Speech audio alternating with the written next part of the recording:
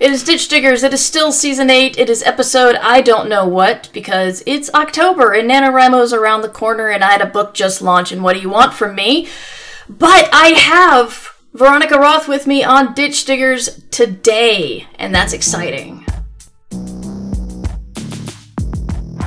Ditch Diggers appear and ain't no wannabes here with some not so nice advice for your writing career. To be clear, no punches will be pulled, but the punch may be spiked how they like before they get on the mic. To my left we got the mighty Mer Lafferty, and if I piss her off, believe me, she'll come after me. And her co-host Matt Evan Wallace on the right. Yes, she may be half as hype as she can take him in a fight. So settle in, folks, buckle in and boot up. Time to meddle in a way to make your writer shut up. It's hard work, but the perk is that it's fun and exciting. Facebook will still be there when you're done writing. Ditch Diggers!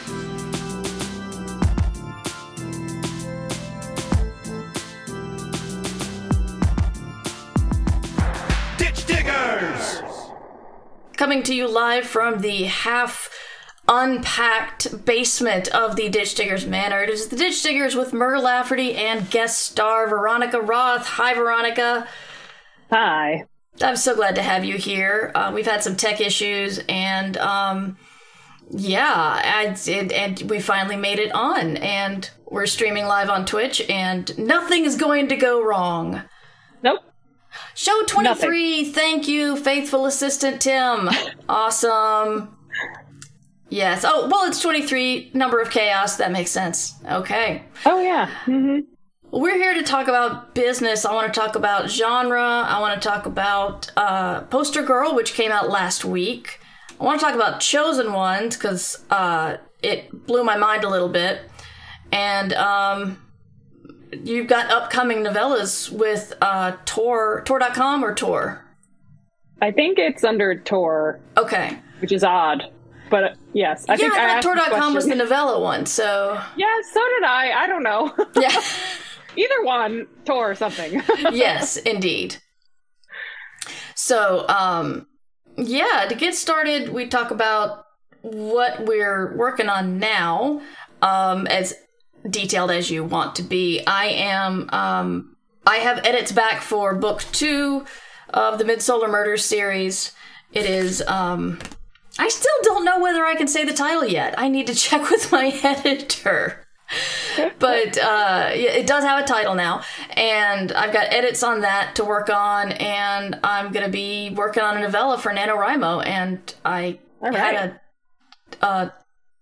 figured out that title this morning, which was very exciting, and that's going to be The Assassin and the Matchmaker, or The Matchmaker and the Assassin. I can't decide which should come first, but that is my NaNoWriMo project.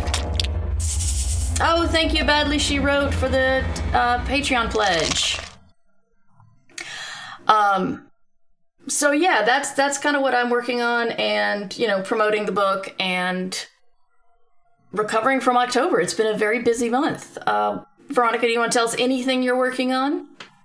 Well, right now I'm on tour for Poster Girl, so I don't really write while on book tour because I can't focus on more than one thing at once. Oh, that makes perfect sense. That's the writing you're doing because it's part of the job. It's the business part. Yes, but I do have a draft of my next novella because it's like a 3 novella deal, whatever. So that one's in with the editor. So I turned that in before book tour. Great. Excellent. Yeah. Congratulations. That must have been a good weight off your shoulders, because turning stuff in, having stuff over your head when you're traveling is not fun. Yeah. And I know myself at this point. I knew it wasn't going to happen if I didn't send it before that. So yeah. We're all relieved that happened. Oh, good. Well, first I want to ask a little bit about your genre pivot, because I can't imagine who wouldn't know this, but Veronica is the author of the hit series, the Divergent series, and all the books and novellas and short stories following that in that world. And then you had another series, like a 2-book series, Carve the Mark. Right. And then you came out with your first adult book called Chosen Ones, which I know it's not new, but I want to talk about it. I might have to spoil it, though, because it did that thing in the end that kind of blew my mind. I'll try not to spoil it too much, but we do talk about spoilers sometimes on this show, just because we like to talk to authors about how that comes about. But this is not a spoilers episode, so I'll just let you tell the plot of Chosen Ones real quick, and then I'll tell you where I'm coming from.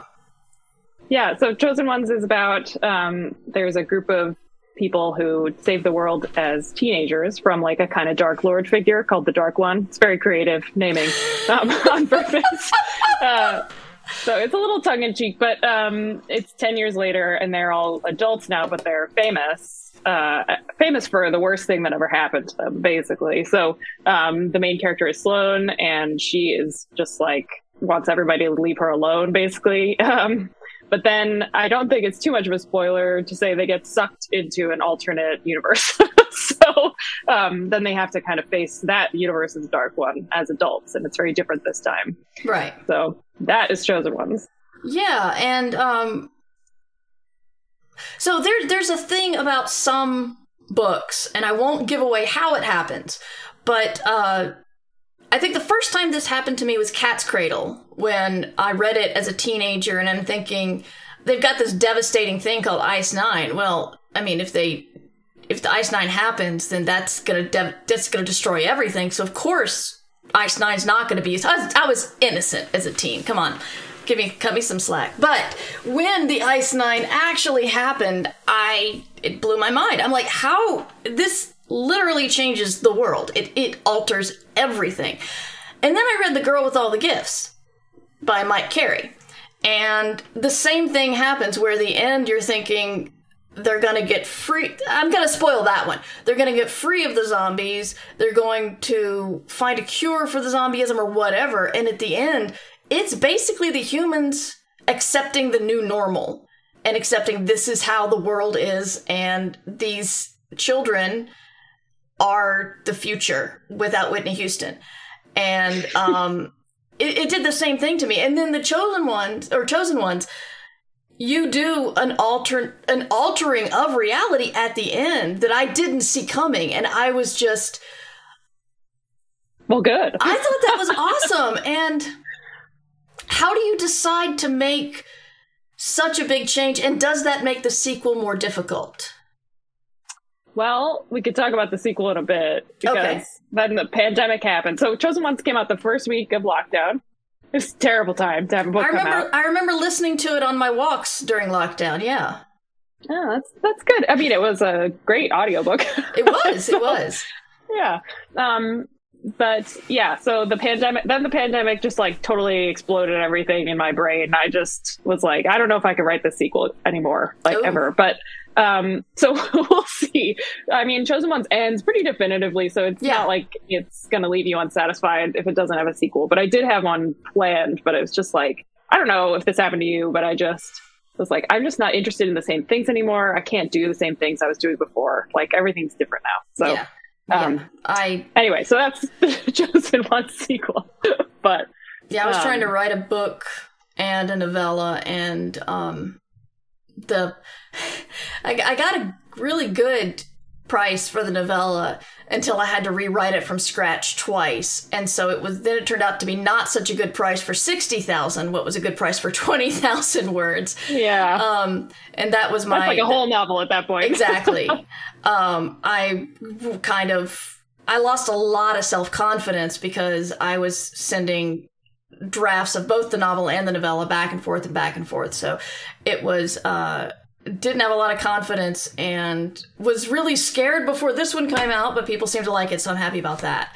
So Chosen Ones aside, I just wanted to say that the ending in the reality shifting thing, I don't know what it is, because I know other books have done it, but some reason Cat's Cradle, The Girl with All the Gifts, and Chosen One really just the big change at the end really just blew my mind, and I was just in awe of what was going on.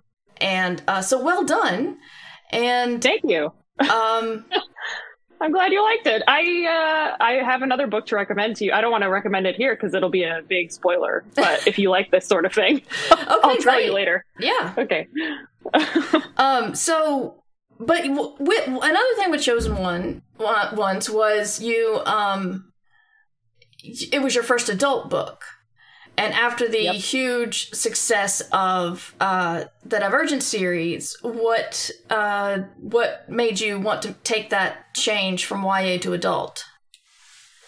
Well, it was really it was not a business decision so much as just a purely creative one. And of course, like the situation that Divergent left me in career-wise gives me a lot of freedom to kind of make those kinds of choices. But I noticed with Carve the Mark, which was the follow-up to Divergent, that the characters are starting to feel older, like not in terms of their, maturity or whatever, but just, well, yeah, a little bit, but their concerns were older. And I was like, like this creates, because for me, writing YA is like a thematic thing. So it's like having questions about adolescence or about growing up or coming of age. Like that's what makes a book YA more than the age of the characters.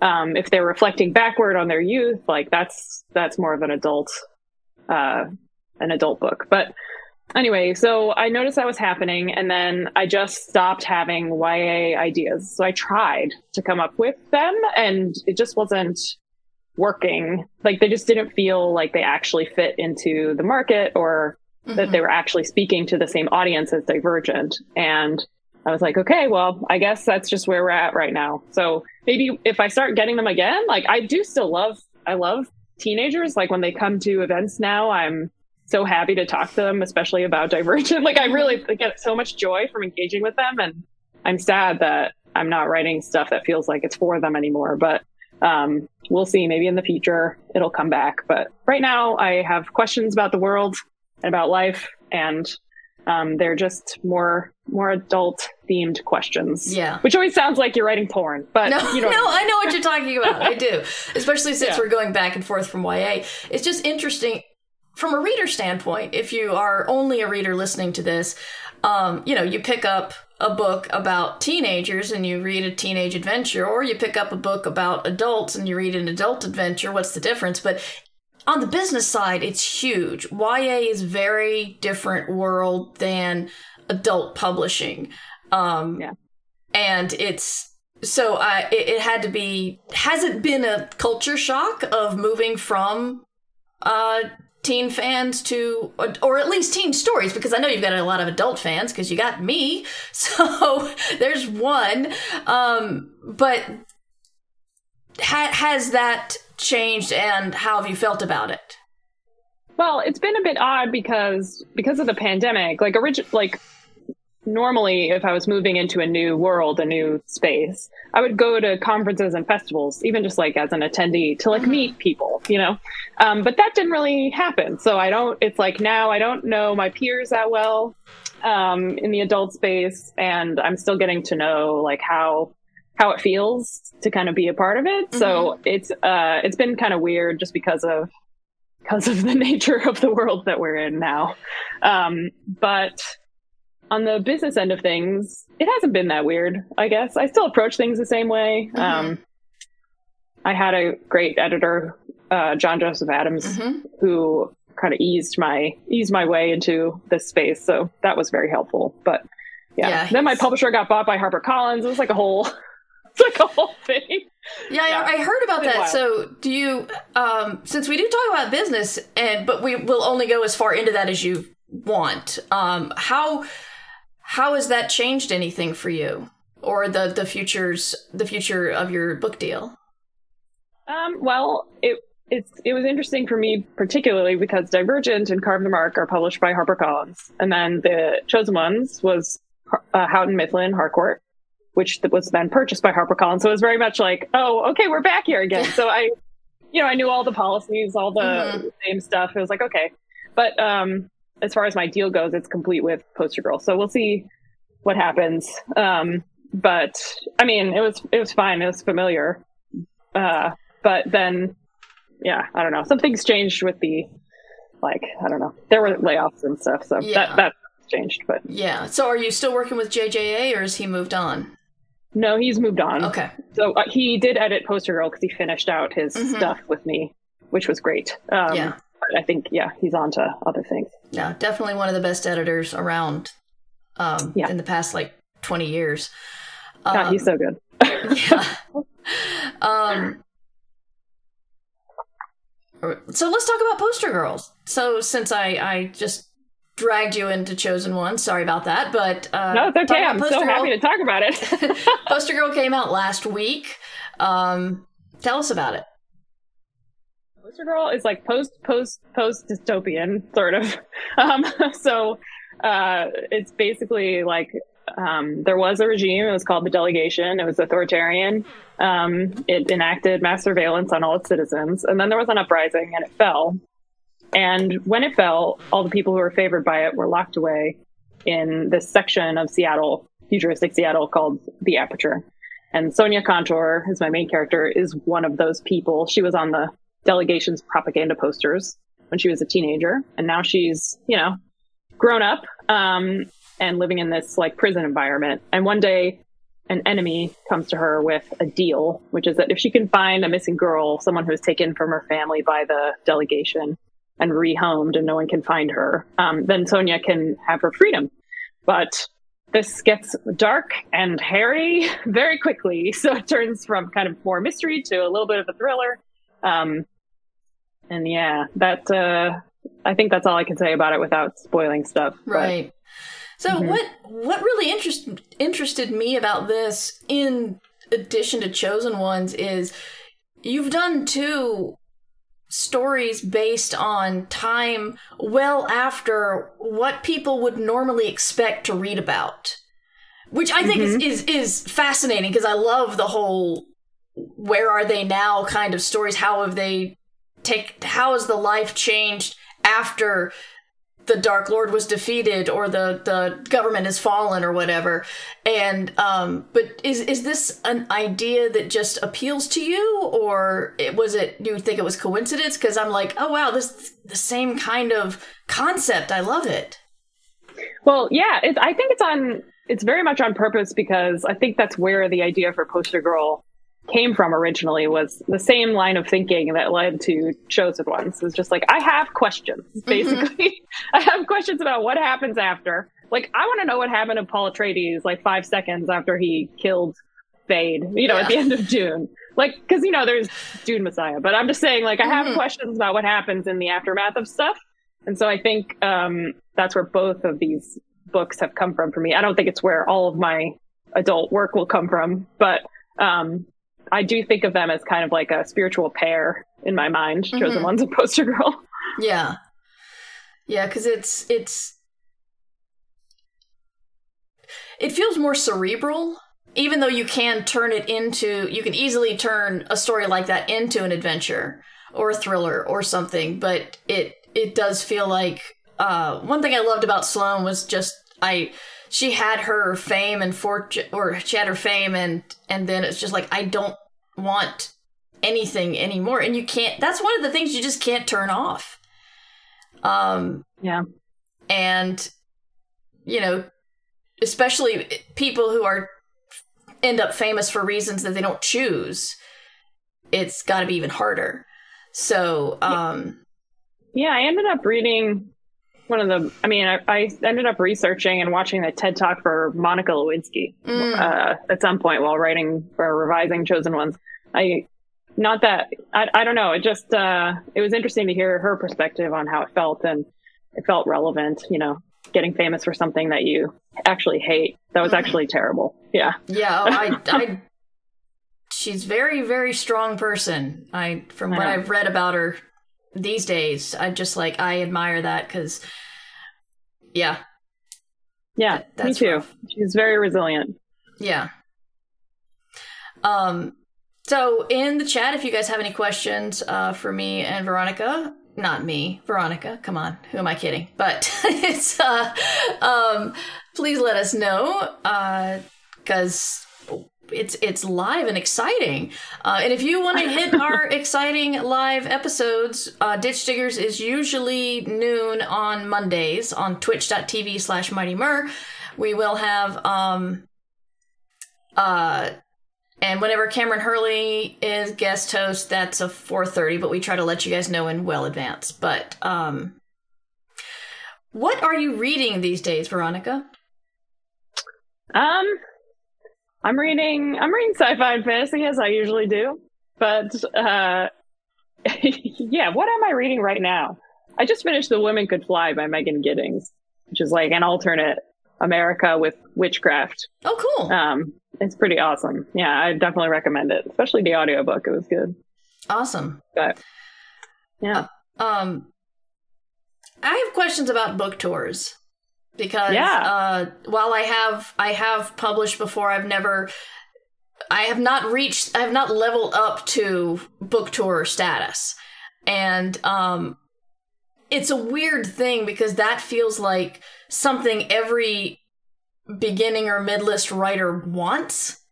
And yet every author I talk to who goes on book tour is like, oh God, I'm going on book tour. And it's a weird thing because it's got status, but it doesn't sound like a lot of fun. It sounds kind of scary during a pandemic. So what is your take on the both sides of the book tour concept? I think I'm somewhere in between. So I had a tour planned for Chosen Ones and had to cancel it, of course. Yeah. Which, fair enough. Yeah. But for your own sake, I'm glad. Yes, I know, especially in that time. We just didn't know anything about COVID in that moment. So, and like not being able, I am in a very fortunate position and I've always had a book tour. So I've never had a book come out that I haven't gone on a tour for. And not being able to with Chosen Ones made me feel so helpless suddenly because it was like I couldn't do anything for the book. It was like out of my hands, which is how, most authors feel all the time when their books come out, but I just hadn't experienced it before. So I think this one I feel really grateful for in a new way because I'm like, okay, at least I can go out there and pretend I'm doing something, even if it's not effective, like I am doing it. But I don't know about like the way people attend book events has changed because of the pandemic. They're just not as like excited to get out there anymore. Mm-hmm. So it's a little bit like the mood has changed. And it is it's grueling. It's rough. It's a different airport every day, a different hotel every day, a different event every day. And that's just like, you eat lunch at like 3 p.m. because you fly over the lunchtime period and you don't eat dinner until 10 p.m. So it just like my food, everything's messed up. I haven't slept well in like a week. So it is tough. It's not like glamorous or exciting. Yeah. But it's, it is good to be out there like meeting booksellers and meeting readers again. Mm-hmm. It's like, nice. So I don't think I'll ever whine about it in the same way that I did before. Because you had that moment where you couldn't go. Yeah. Also, I mean, I do try not to whine about it because, like you said, it is like a prestige thing, and if your publisher sends you out, you should know that it's like you should be grateful for it. I mean, I'm not saying you got to like send them thank you notes or whatever. That's part of their job, but no, I get it. Yeah. In the chat is The Kids Are Asleep, aka Valerie Valdez trilogy right here, y'all. Check it out. I'll be giving that away. I'm doing giveaways in November, and one of the giveaways will be the Valerie Valdez trilogy. Not signed because I don't live near Valerie, but still giving that away. Valerie asks, what's the film adaptation process like? Ooh, yeah. Okay, well, it's been a while, so I don't remember all of it. Also, it's, again, like everything I say here is like, it's changed. Yeah. So when Divergent was made, basically we sold the rights before the book even came out because it was a very special time in YA adaptation land. Talk about striking when the iron's hot. Yeah, they were looking for the next big thing, and that's like how they approached Divergent. But then like Summit, who's the one that bought Divergent, merged with Lionsgate, who had Hunger Games. So I was like, well, now it's not going to happen because Yeah. these are both dystopian properties for young adults. Like, there's no way. And then they did make both, which was very strange. I was like, okay, I guess. But how the process worked? Yeah, I mean, I have a film rights manager who kind of shops my work around Hollywood to find someone who's interested. And sometimes they are, and sometimes they're not. And they will it's like there's 1,000 different ways to get something made. You can try and get producers on board. You can try and get talent on board. You can try and get a screenwriter on board. You can try and get a studio on board. Divergent was studio first. So then it was like the studio and production team together to try and find the talent. But basically you're trying to like grab as many bits of a movie as you can and put them together as quickly as possible. That's like the idea. But it's hard to say, like, how does this work? Because it's like, well, it works like 1,000 different ways. It's very complicated and weird. And now it's even weirder because of streaming. So, yeah, that's true. The streaming thing. I've got, I have a contract where it talks about movie versus TV network versus TV streaming, and it's just bizarre. Ravens Creations wants to know, do you have any writing rituals to get in the mood before pen to paper or fingers to keys, I assume? Yeah, no, not pen to paper. Oh boy. I'm not like a ritual person, really. I don't even write at the same time every day. So I mostly I'll try to sit down in the morning after I've caffeinated. And if it is coming easily that day, I'm like, sweet, we're going to spend all day here. Give me my water. And then if it's really not working, then I'll try again later in the afternoon. And some days are just a crap shoot. It's like, no, I'm not doing this. But a lot of times if I get started in the morning, I'll have a pretty productive day. But I'm actually awake at night. I am a night person. So I don't know. But the world is like, no, you can't be a night person. So. Do you write better at night? I do, yeah. But that's like when people want to, see you. Yeah. Socially. Or, and my spouse, my husband is an early riser and he wakes me up. So I have to go to bed at a reasonable hour or I just don't sleep. And I'm a light sleeper. So I'm just saying the practicalities. Yeah. Yeah. Let's see. Daniel wants to know, what are the biggest differences behind the scenes between publishing YA and adult? Behind the scenes. That's a good question. I don't know if I know how to answer it because it wasn't that different. Can I ask something more specific? Yeah. Did you have anything that you wanted to put into the Divergent series that the publisher said was too adult and you realized you needed to save it for an adult book, or did they just go with all you had? It's a weird thing to say given how actually violent those books are, but I did tone down the specificity of the violence a little bit for Divergent. But that wasn't a concern with any subsequent books. Divergent actually skews a little lower in age category. So it's like a lower YA in terms of the readership that it found. So like most of the readers who encounter it are like 11 or 12, which is a little like people read up. So that's not uncommon for YA. But I just think it's worth noting because it has affected the way that the series is received and the way that it's promoted. So like when I do school events for that series, I do middle schools, not high schools. Oh, wow. Really? Yeah, usually. I mean, I'll do high school sometimes, but it doesn't work out as well. Like, it's just, sometimes you choose the category and sometimes the category chooses you. Yeah. So you have to pay attention to that. But then Carve the Mark was a little older. That's kind of what I mean when I say I was creeping upward. Like that started with the end of the Divergent series and it just kept going. And I was like, all right, well, let's accept this as a reality of what my writing is doing. Well, your career was just growing up. Yeah, I think so.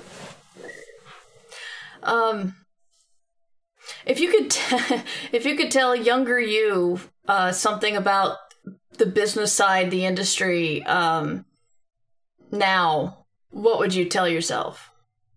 Don't be on Twitter. Pretty easy. I'm not on Twitter anymore, but I was for a long time, and it just made me so miserable and anxious. Like, I just, no, nuh-uh. Yeah. Not worth it. I mean, for some people it is. Like, but for me, it just got so intense so fast, and Twitter doesn't have the same filtering that, well, now it's better, but when I got on it, you couldn't filter anything, basically. Yeah. So, no and keywords, Instagram, no muting. Yeah.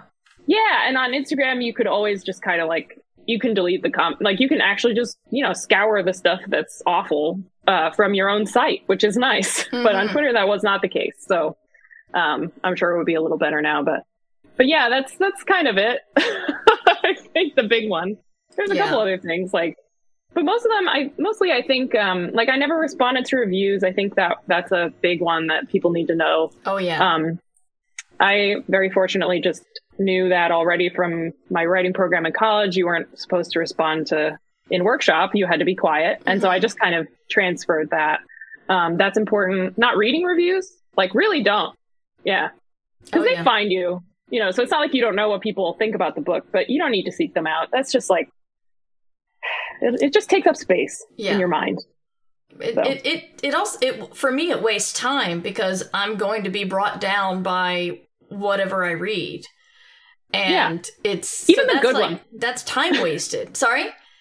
Even the good ones? Even the good ones kind of, like, sometimes the things people like about your work are like not what you intended. And so even good reviews can kind of be deflating sometimes, which is a hard thing to explain. No, I get it. If you were going for, I mean, I wrote, this was just like 100-word story, just 100 words. And I read a review, not just somebody mentioning on Twitter how much they loved it because the ending was so uplifting. And I'm like, the ending was supposed to doom everyone. How did I get that so wrong? Yeah, and you're like, uh-oh. So, yeah. she loved the story. I was happy about that, but I either failed to convey or she failed to realize. But yeah, no, I understand completely the if you get unhappy about good stuff. Reviews, when my publicist tells me about reviews, I'm like, oh, great, good. I'm glad this publication liked it. Cool. Mm-hmm. And my current publisher does not tell me about the bad reviews, which is nice. My previous publisher, my first review on my last book was negative from Kirkus. And Kirkus. Yeah. Yeah. And I thought, like, oh God, this is the death knell of my career. It's going to be terrible. And then every review after that was glowing and starred, and the book did really well. And I'm just like, why'd you guys tell me about the Kirkus review? You really scared the hell out of me.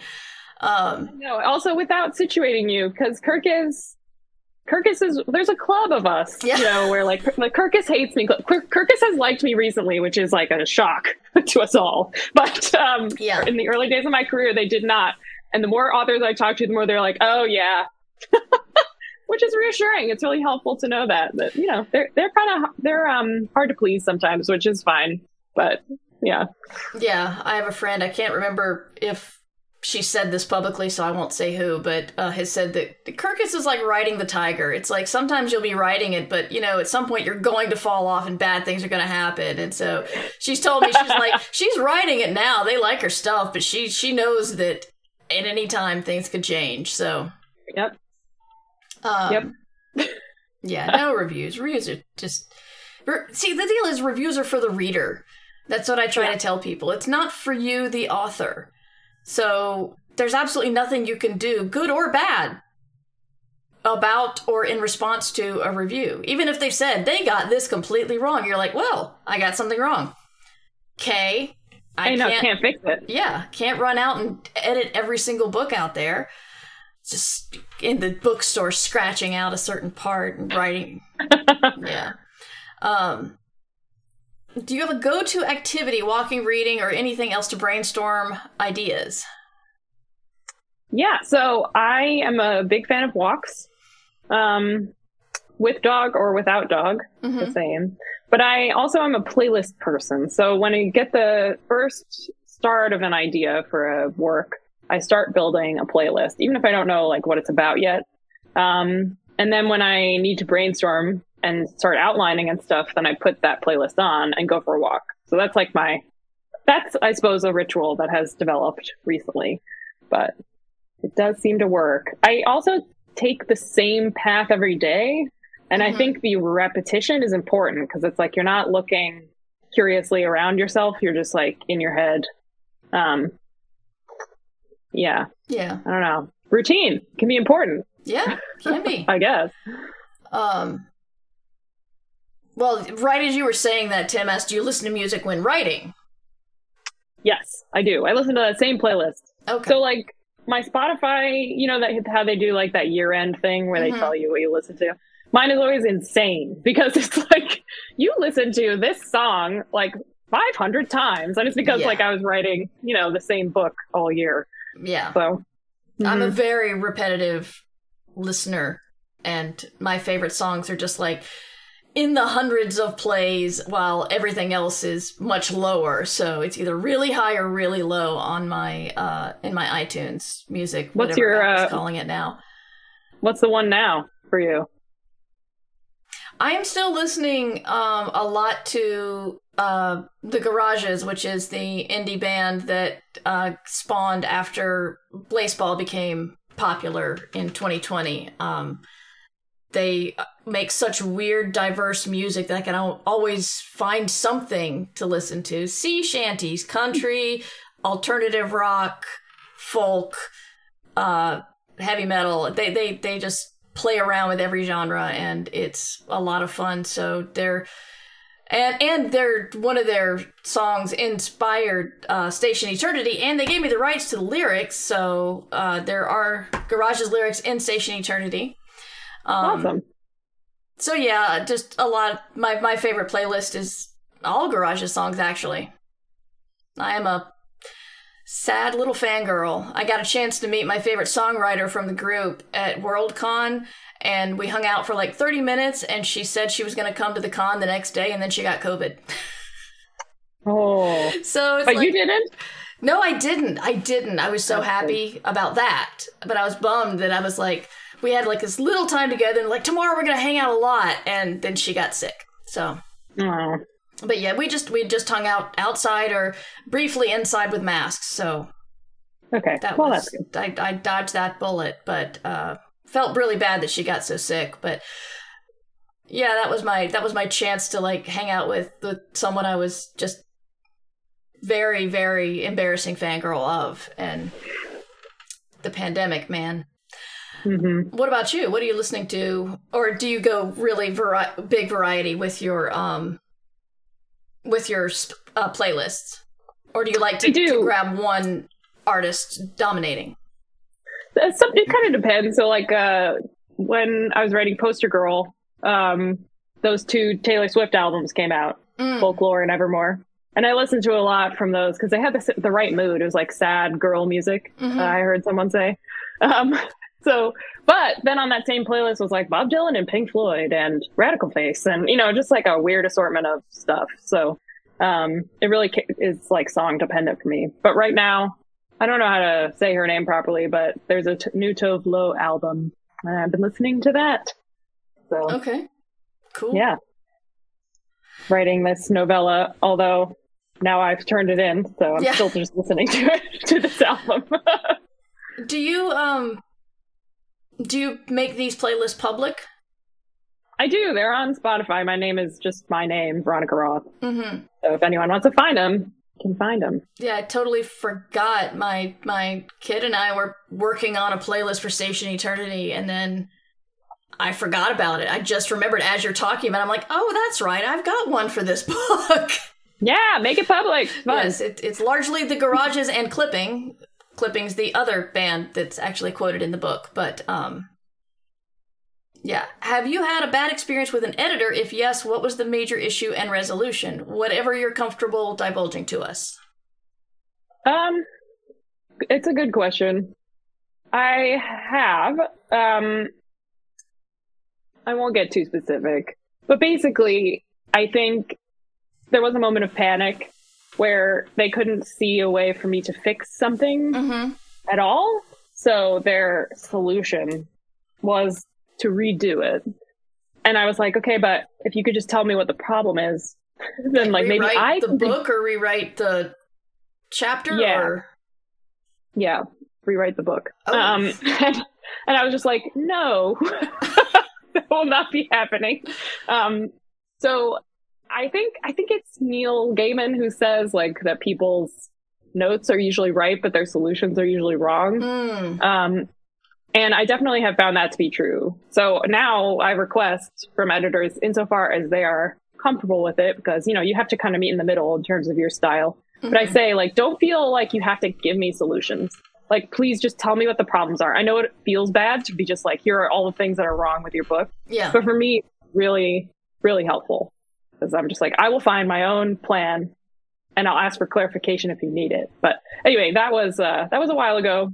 I have not had problems since then. I usually find like, if I don't like a note or don't agree with it, I just don't take it and then I explain why. So I write like a return editorial letter, like, here's why I didn't address that thing. Or I try and find like you said this was wrong, but I think you're actually pointing to this and I did fix that. So, you know, it's like a conversation. So. Yeah. They can't foresee this, so it's not their fault, but it's like, if there's a note about something that's broken in the text, and then later on you refer to the thing they don't like, they're going to put a note every single time, and you're like, oh yeah, you fix it. And then there's the note about it needing to be fixed. You're like, I did that. No, and they can't know about that. And maybe it's a good thing that they tell you that this is referenced many times and here's how it's broken. But it's very like, no, I fixed it. I promise. I did.